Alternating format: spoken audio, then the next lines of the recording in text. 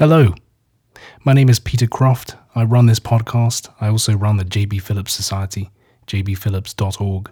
Started this up in 2019. J.B. Phillips was my grandfather. I never met him. He died before I was born. And I set this up in honor of him, but really because of the power of his translation and his other books in the way that it brings the scriptures to life. He had this profound experience of the New Testament as a living document, and it was his deepest desire for others to experience, not just know, but experience the livingness of Scripture. For those of you who don't know, there is quite a backstory to the J.B. Phillips New Testament. A significant step was the encouragement of C.S. Lewis, who wrote back to Phillips after an early translation of Colossians, which he wrote and sent to Lewis, saying, "It is like looking at a familiar picture after it's been cleaned."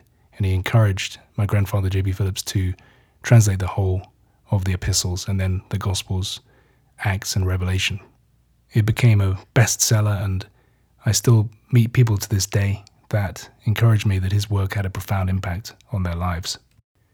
And I thought I'd give you a quick update. We just recently hit quite a significant number of downloads as far as I'm concerned, considering that I haven't advertised or anything. It's all been through you and organic growth. Thank you for referring this podcast to others. I hope it's helpful.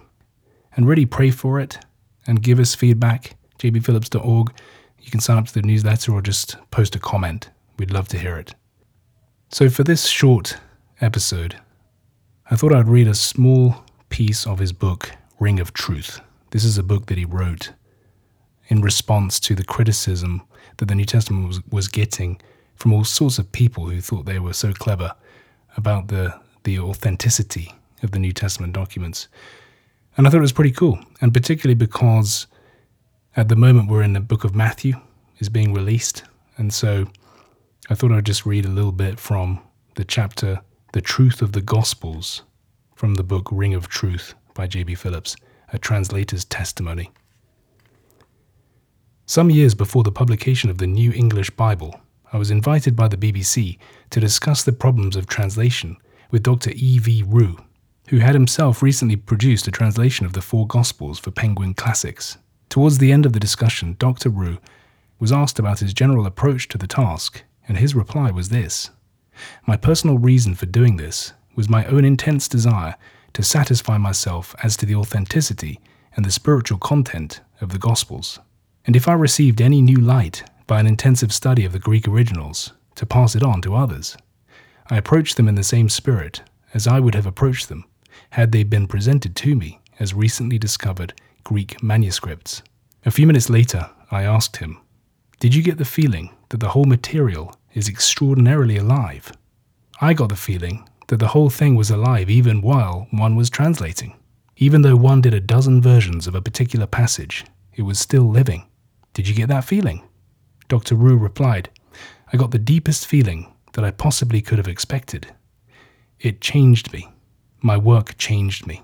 And I came to the conclusion that these words bear the seal of the Son of Man and God, and they're the Magna Carta of the human spirit. I found it particularly thrilling to hear a man who is a scholar of the first rank, as well as a man of wisdom and experience, openly admitting that these words written long ago were alive with power. They bore to him, as to me, the ring of truth."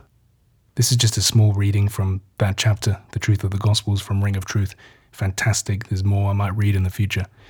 But it really just highlights what we're all about.